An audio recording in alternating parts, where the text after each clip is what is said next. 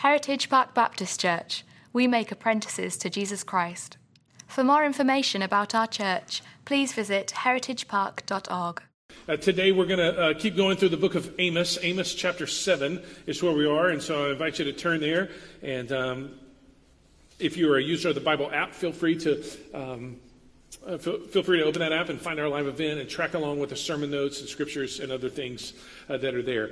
I don't know if there is a worse job in the world potentially than the White House spokesperson. I mean, like every word, syllable, intonation, tone, look, facial expression, outfit that you wear, all of it gets parsed, labeled, interpreted, misinterpreted, and 1,000 other things. Yes? And it's critical. It's an important thing. But does anybody want to sign up for that? No. Why? Because the person that you're speaking for is the President of the United States, leader of the free world, and what you say on his behalf in this particular case really, really matters. And the churn rate as of late has been pretty significant. I mean, they don't stay very long because they're, tired of getting lambasted the whole time. If you speak on behalf of the President of the United States, I mean, that's a fairly important thing. Anybody ever tried to speak on behalf of your spouse? How'd that go?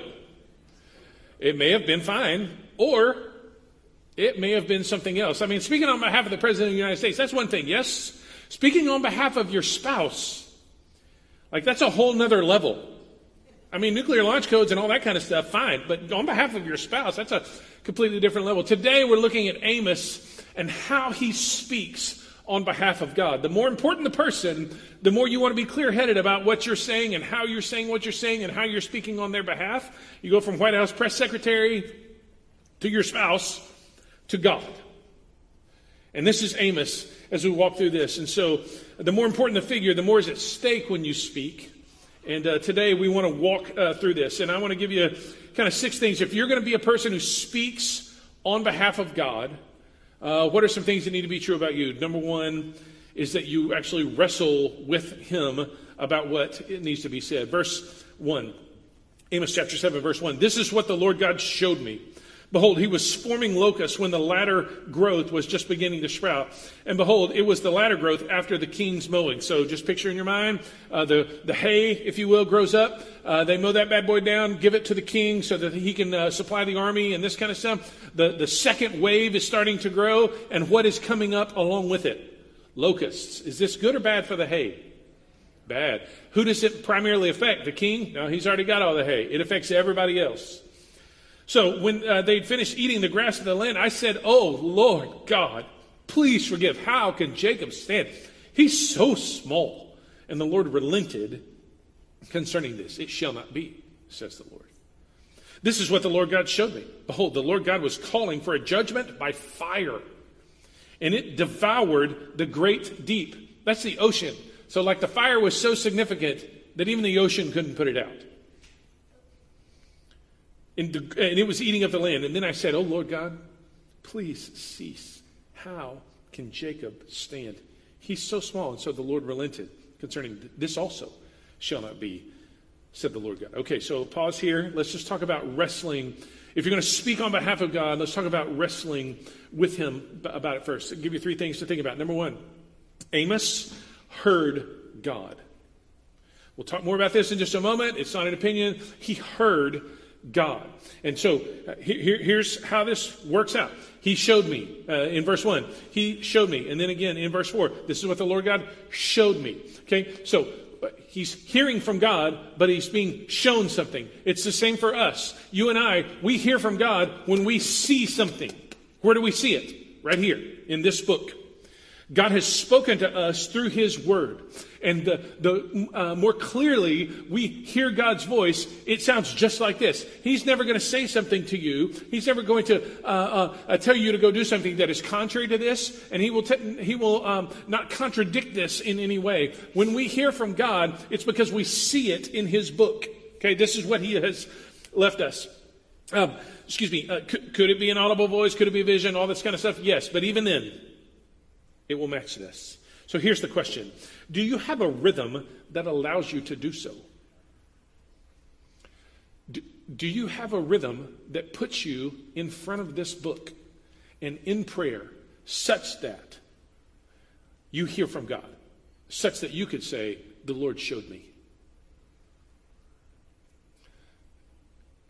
Put a plan in place. If you don't, put a plan in place. If you don't, carve out the time. Make it intentional. And then go to work, and then let the Word of God go to work in you. Amos heard God. You're going to speak on his behalf. You got to hear him first. Otherwise, you're just making it up. Secondly, the word that he heard impacted Amos. So listen, I mean, how does he respond? Oh, Lord God, please forgive. Oh, Lord God, please cease. It impacted him. So when we pick up the Bible and we read it, are we going to just read it and go, boy, that was a nice story. Thank you so much. Check. No. No, we have to let it impact us. So this morning I'm reading, my personal reading, one of the chapters today was Matthew chapter 13. This is how it impacted me. Jesus is telling the parable, maybe you know the parable, about a sower who goes out to sow, and he sows the seed, and some of it falls on rocky soil, some of it falls on the street, and some of it falls in stuff that has thorns and thistles, and then some of it falls on good soil. And so I'm kind of thinking through this and walking through this and reading the parable again. I've read it many times before, reading Jesus' interpretation of it later in Matthew chapter 13, and I'm kind of walking through this, and I just think to myself, that is not strategic at all. There's no strategy to that at all. The way Jesus tells the story, the person who sows, it's just kind of like reaching in his bag and throwing it out and throwing it out and throwing it out. Like there's no strategy to that whatsoever.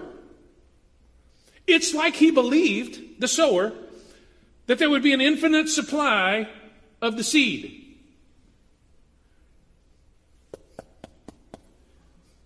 It's like there's an infinite supply of seed. You can be fairly indiscriminate with how you share it. Of course, that's exactly right. You know, hey, where you been all this time? On and on and on. This is just me. The word impacted Amos.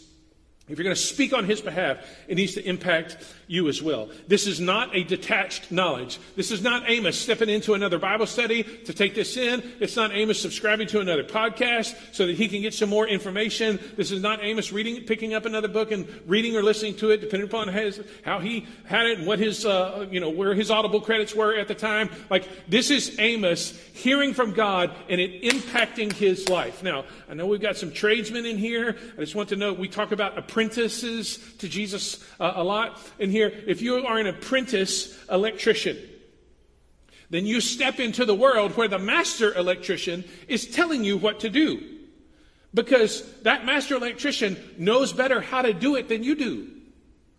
Black wire gets connected to, everybody, black wire. Okay, like you don't want to connect the black to something else. You want to connect the black to the black wire, because if you connect the black to something else, there will be some sort of situation that you will not like.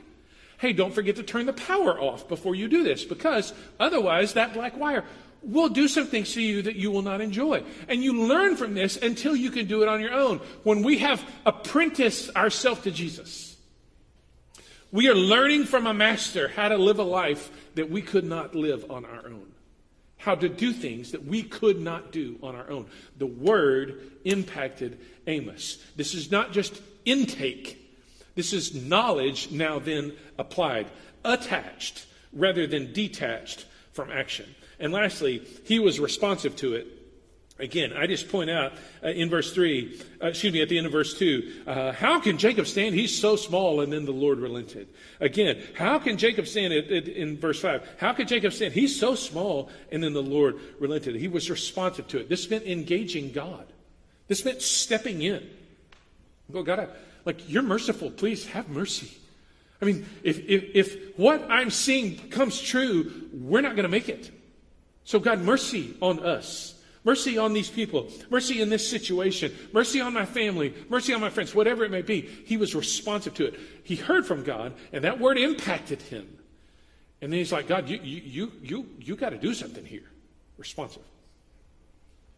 Another example of this, we'll just touch on this quickly, but another example of this, we used it as our prayer focus in staff meeting on Tuesday. Psalm 40. Here we go. I desire to do your will, O my God. Your law is where? Within my heart, right here. So The word is not external to us. It's right here. Like God has spoken to us. And then what happens? I've told the glad news of deliverance in the great congregation. So you're hearing first. It is coming into your life first. You're intaking it first. You're learning it first. It is impacting you first. And then you can speak. Some of us are prone to hot takes. You know what a hot take is? Like you open your mouth before you actually know what you're saying. You fire off a missive on a keyboard.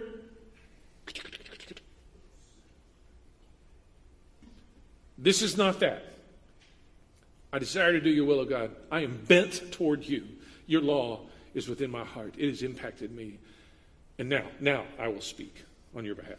Okay, second thing. There's a confidence in God's word. Verse 7. This is what he showed me. Behold, the Lord was standing beside a wall with a plumb line, built with a plumb line in his hand. Everybody plumb line? Everybody up to speed on this? Got a string, you put a weight at the bottom of it, you hold it up, and it once it starts swinging, it goes to a plumb. They call it literally plumb. It goes to straight up and down. And so he's standing beside a wall built with the plumb line, and he's holding a plumb line in his hand. What he's saying in that moment, this is a picture, and he'll continue with the picture in just a moment, is that the Scripture has what it needs to pass the test. If you built a wall that was like this would not pass the test. You would say it is not plumb. A pretty famous tower in Italy, not plumb. You don't want walls like this. It typically doesn't last that long. You want a wall that's straight up and down. In this particular case, when he's talking about the Scriptures, the Bible has what it needs to pass the test. The big theological phrase for this is called the sufficiency of the Scripture. And here's what we're talking about. The sufficiency, let's try this again. The sufficiency of the Scripture sounds like this. In the Bible, God has given us everything that we need in order to know him by faith and to follow him in obedience. That's the sufficiency of the Scripture. In the Bible, we have everything that we need to know God by faith and to follow him in obedience. Now, I get this question sometimes. Does that mean that we can't learn from other sources? What's the answer to that? Of course not. Of course you can. Yes, you can absolutely learn from other sources. This doesn't speak to everything that's in the universe. This will not teach you how to do math. Calculus, right here. You ain't getting it from here. But it does give you everything that you need to know God by faith and to follow him in obedience. So the other sources, there's two things I just want to highlight here. The other sources that may give us input or insight do not rise to the level of authority of the Scriptures. They are not sufficient like the Bible is sufficient. But that also means that we as the people of God don't have to be fearful of engaging these other sources. Why? Because we know there's no such thing as the boogeyman. We really know that God has spoken in his word. And it is a plumb line. What it needs to pass the test is included with it. We don't have to be fearful of engaging other in other situations or other spheres because we know that the Bible is sufficient. And honestly, I think what's true, at least in my own life, maybe in yours, certainly in some that I talk to, the fear of engaging is actually more about my embarrassment than it is about my confidence in the Word of God. Well, what if they ask a question that I can't answer? That's mostly about me. That's not about that. Confidence in God's Word. Thirdly, if you're going to speak on behalf of God, this needs to be true about you. That you need to be willing to say what you see. Verse 8, and the Lord said to me, Amos, what do you see? I see a plumb line. Then the Lord said, behold, I am setting a plumb line in the midst of my people Israel. I will never again pass them by. Is that good news or bad news? That's bad news. Because their walls are tilted. The high places of Isaac shall be made desolate. The sanctuaries of Israel shall be laid waste. And I will rise against the house of Jeroboam, who was the king at the time. I will rise against the house of Jeroboam with the sword.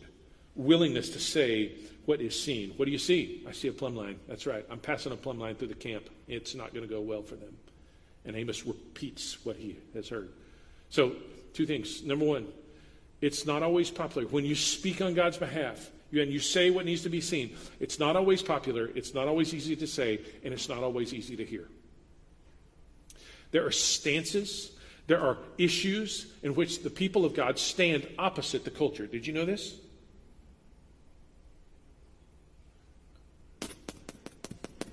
I'm just making sure it's on. Okay.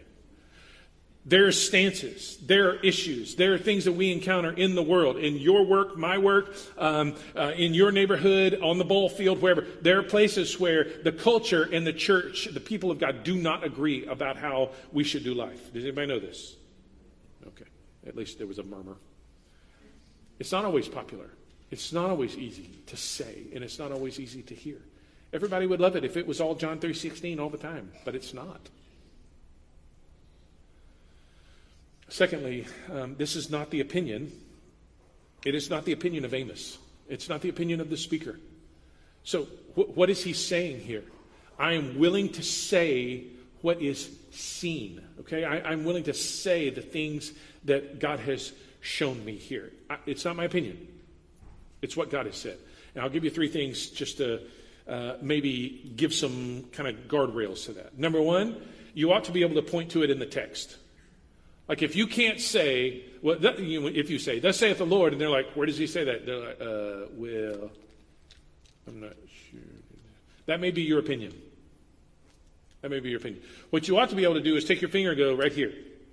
This is where God says that. Be able to point to it in the text. But it's not enough to just be able to point to it in the text, because on occasion I read things and I would like to jerk them out of the text and then apply them to my life in a way that they are not meant to apply. Anybody? Yeah, sinners just like me. So we also, that's kind of guardrail number one. Guardrail number two, it has to fit into the larger story of the Scripture. So don't just jerk it out and pretend it's a part of a different story. Point to it in the text, but then know where it fits in into the broader story of Scripture. And then the third thing I would say under this, point to it in the text, know where it fits into the broader story of Scripture, and then rightly place yourself in the story. And let me just give you an example of that. When I grew up, the story of David and Goliath was the story, the way that the story was told, the way the story was taught, the way that I personally engaged the story was, I want to be everybody wants to be David, right? You got a giant out there. Let's pick up some stones and then cut his head off. Awesome. I want to be David. The problem is, the longer I live, the more I realize I'm the guy hiding over there behind the rock saying, please, Goliath, don't look at me, don't look at me, don't look at me. Anybody?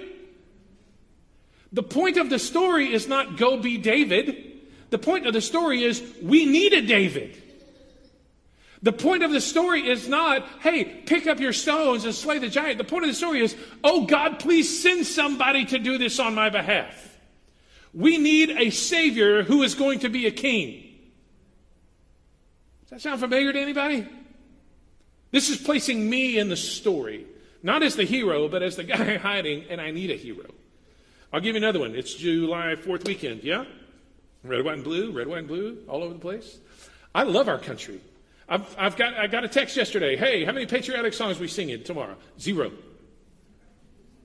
Not because I don't love our country, but because in order for our country to be the country that God wants it to be, you know what needs to happen? The church needs to be the church that God wants us to be. So we're going to get in here and do church things. That's what we do.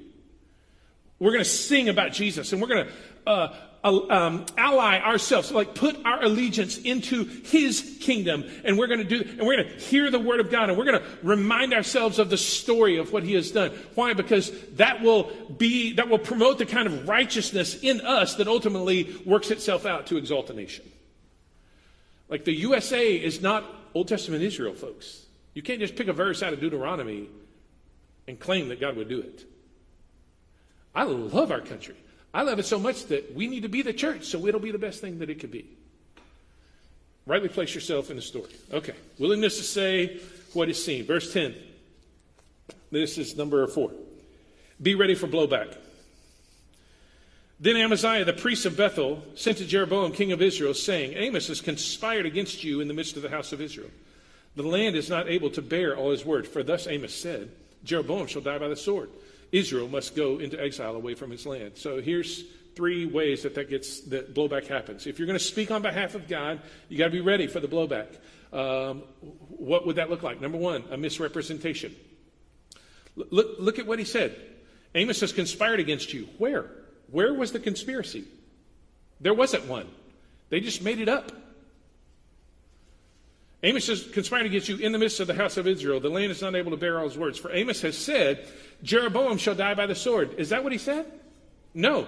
Look back in verse 9, at the very last phrase. I will rise against the house of Jeroboam with the sword.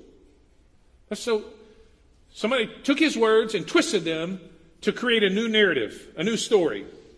Taking sound bites and making a different story out of those sound bites. Does this sound familiar to anybody? Have we seen any of this happen anywhere? Misrepresentation. Secondly, temptation, verse 12. And Amaziah said to Amos, O seer, go, flee away to the land of Judah and eat bread there and prophesy there. Why would he want them to go away to the... Hey, listen, Amos. People want to hear you over there. You should probably go talk to them. Hey, Amos, there's food and good stuff for you over there. Why don't you go over there? There's safety and security, and your job's not going to be affected if you go over there. So why don't you go over there? The temptation to come along and to step away from the place and the moment that God has given you. In the name of safety, security, in the name of even success. And then verse 13, but never again prophesy at Bethel, for it is the king's sanctuary and it's a temple of the kingdom. That's threat. Amaziah looks at him and goes, don't ever prophesy here again. Don't do it. You hear the tone in that. There's a change from, hey man, you should probably go elsewhere, to don't come here. It's threat. A readiness to face blowback. What did Amos do in light of that? Look at verse 14. He rested in the authority of God. So Amos answered, said to Amaziah, hey, listen, I was no prophet. I wasn't a prophet's son. I was a herdsman and a dresser of sycamore figs. Hey, look, man, I ain't a pro. That's what he says. You think I'm doing this for a living? No. I was a shepherd. I used to take care of trees and sheep. Verse 15 here, this is where his authority lies. But the Lord took me from following the flock, and the Lord said to me, go. So let's just start there. To rest in the authority of God for Amos means this. God took me and said, go. Hey, you, sycamore tree guy, it's time. Step out. Go. And what did he say? God took me and said, prophesy. So I'm going to give you something to say, and I want you to say it. This won't be your own authority. I mean, you're just a shepherd. You came from this little backwoods town called Tekoa. No big deal for you. Excuse me. And then the last thing he says in verse 15, and he said, prophesy to my people, Israel. God said, go to Israel.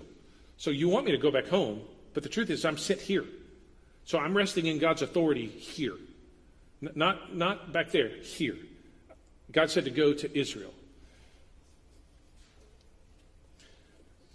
Part of that applies maybe that, if you're not in sin, you may very well be where you need to be today. Let me just bring this down to a little bit of biography. I've talked about this some, and maybe I haven't woven all this together all at once, but I grew up in a church, a very traditional First Baptist downtown county seat, red shag carpet, had 25 years of dust and mites and all that kind of stuff in it, pews, the whole thing, right?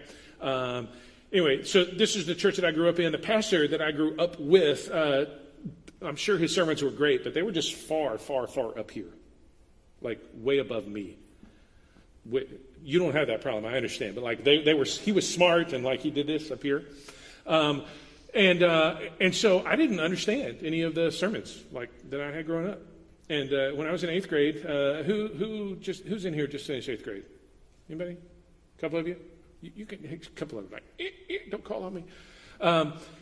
When I was your age, I went to camp. It's one of the reasons I'm a fan of camp. And a guy named Steve, he just retired from being a pastor a couple years ago in the Dallas area. A guy named Steve preached on Philippians 4:13. And I remember, I can take you almost to the spot where I was sitting. And I remember thinking, holy smokes, that dude helped me understand the Bible in a way that it's really helpful to me. It's the first sermon that I remember understanding. And I remember responding, God, if ever I can help somebody understand the Bible the way that guy just helped me understand the Bible, count me in for that. That was the first step in many steps to get me here. I stuttered when I was a kid. Had speech therapy. I know we got some speech people in here. I stuttered, and yet here I am. There's stuff that, me personally, I had to overcome. None of which, went to Baylor, started out as a computer science major. Anybody computer science majors when you got through? A couple in the earlier service where I'm not making fun of you, but I am saying I couldn't do it, I couldn't. Anybody for you computer science people remember Pascal? I was pretty good at Pascal. And then we got to database stuff. Semester 3, I was out. In more ways than one. I'm like, not only in over my head, but like, I don't want to do this. I just don't. So I Labor Day weekend with the third semester of my sophomore, first semester of my sophomore year, third semester at Baylor, I beat my dad in ping pong, absolutely destroyed him. And then I said, and by the way, I'm changing my major. It's a good way to, intro that.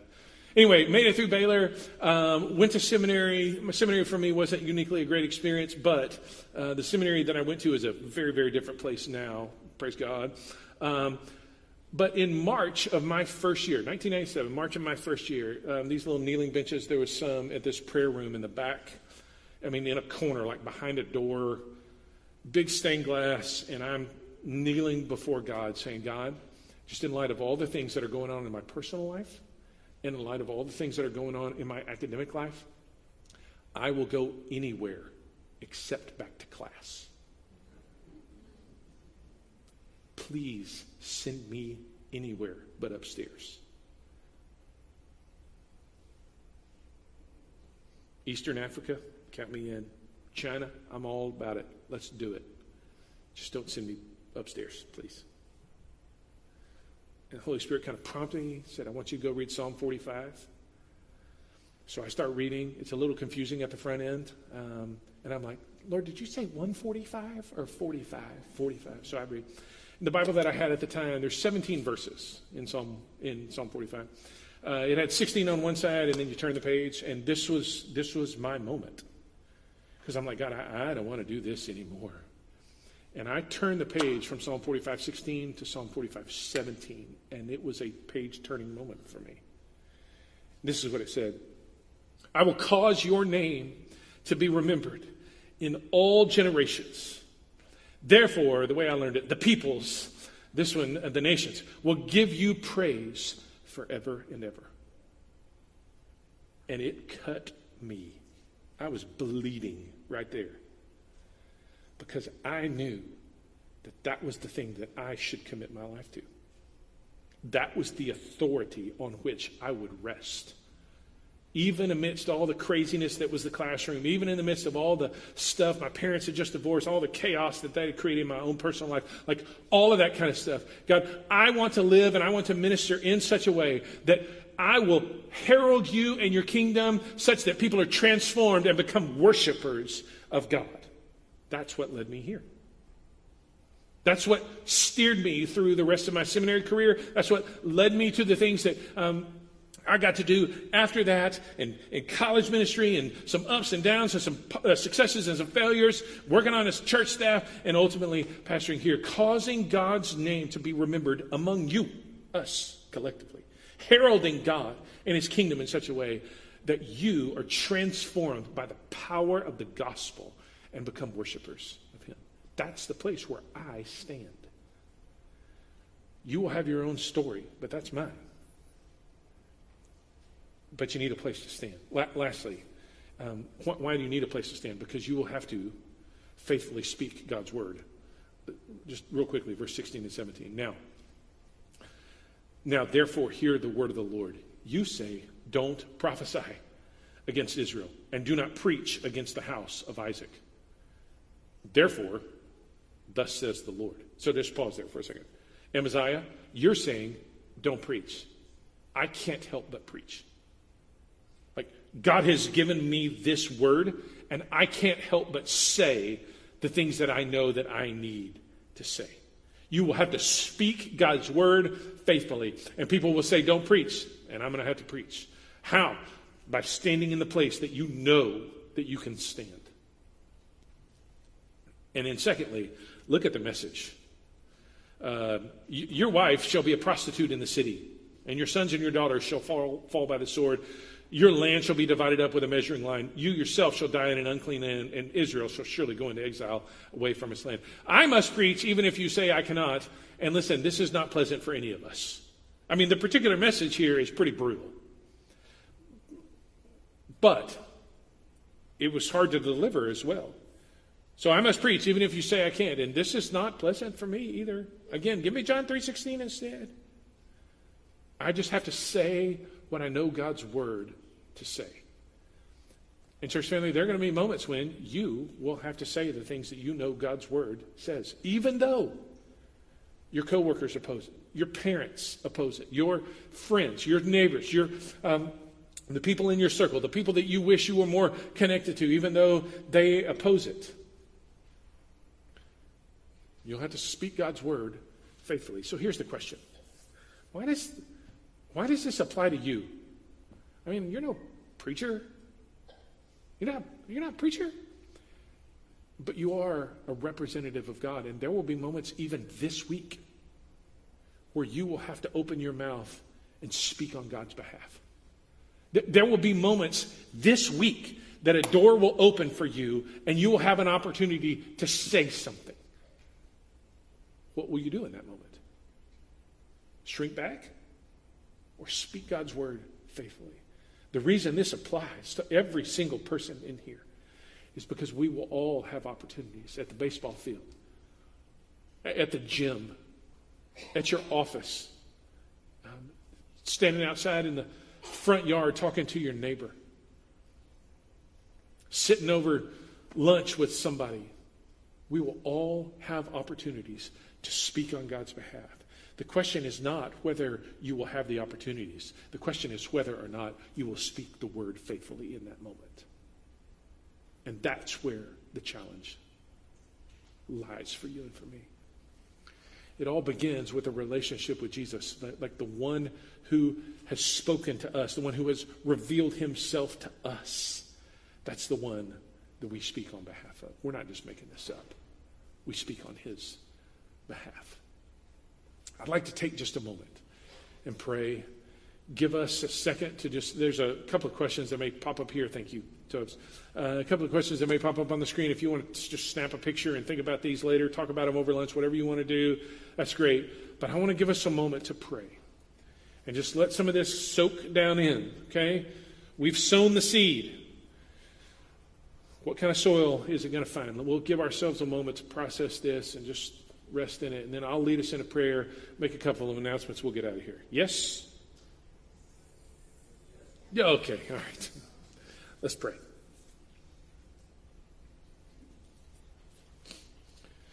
I'm going to be quiet for a moment. This may be the only silence you have this week, so I'll give you a second.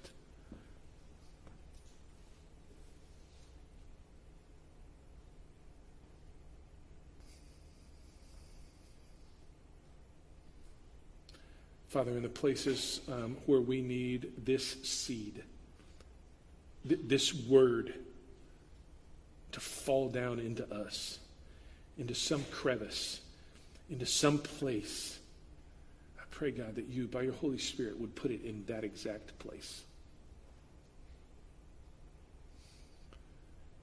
And for the opportunities that are out there for us in this coming week, I pray that we would open our mouths and speak on your behalf. The world doesn't need less witness from us, the church.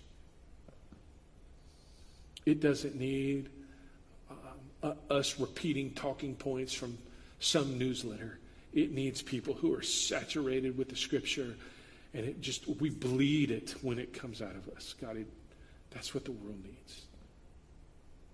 And so, for all of us gathered here, may your words speak to us now in the ways that we need to hear it.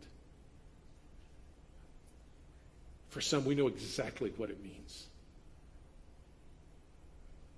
For some, it may not be till Thursday that we figure it out. But God, would you speak to all of us here? And do the work that is required in order to make us the people that you want us to be.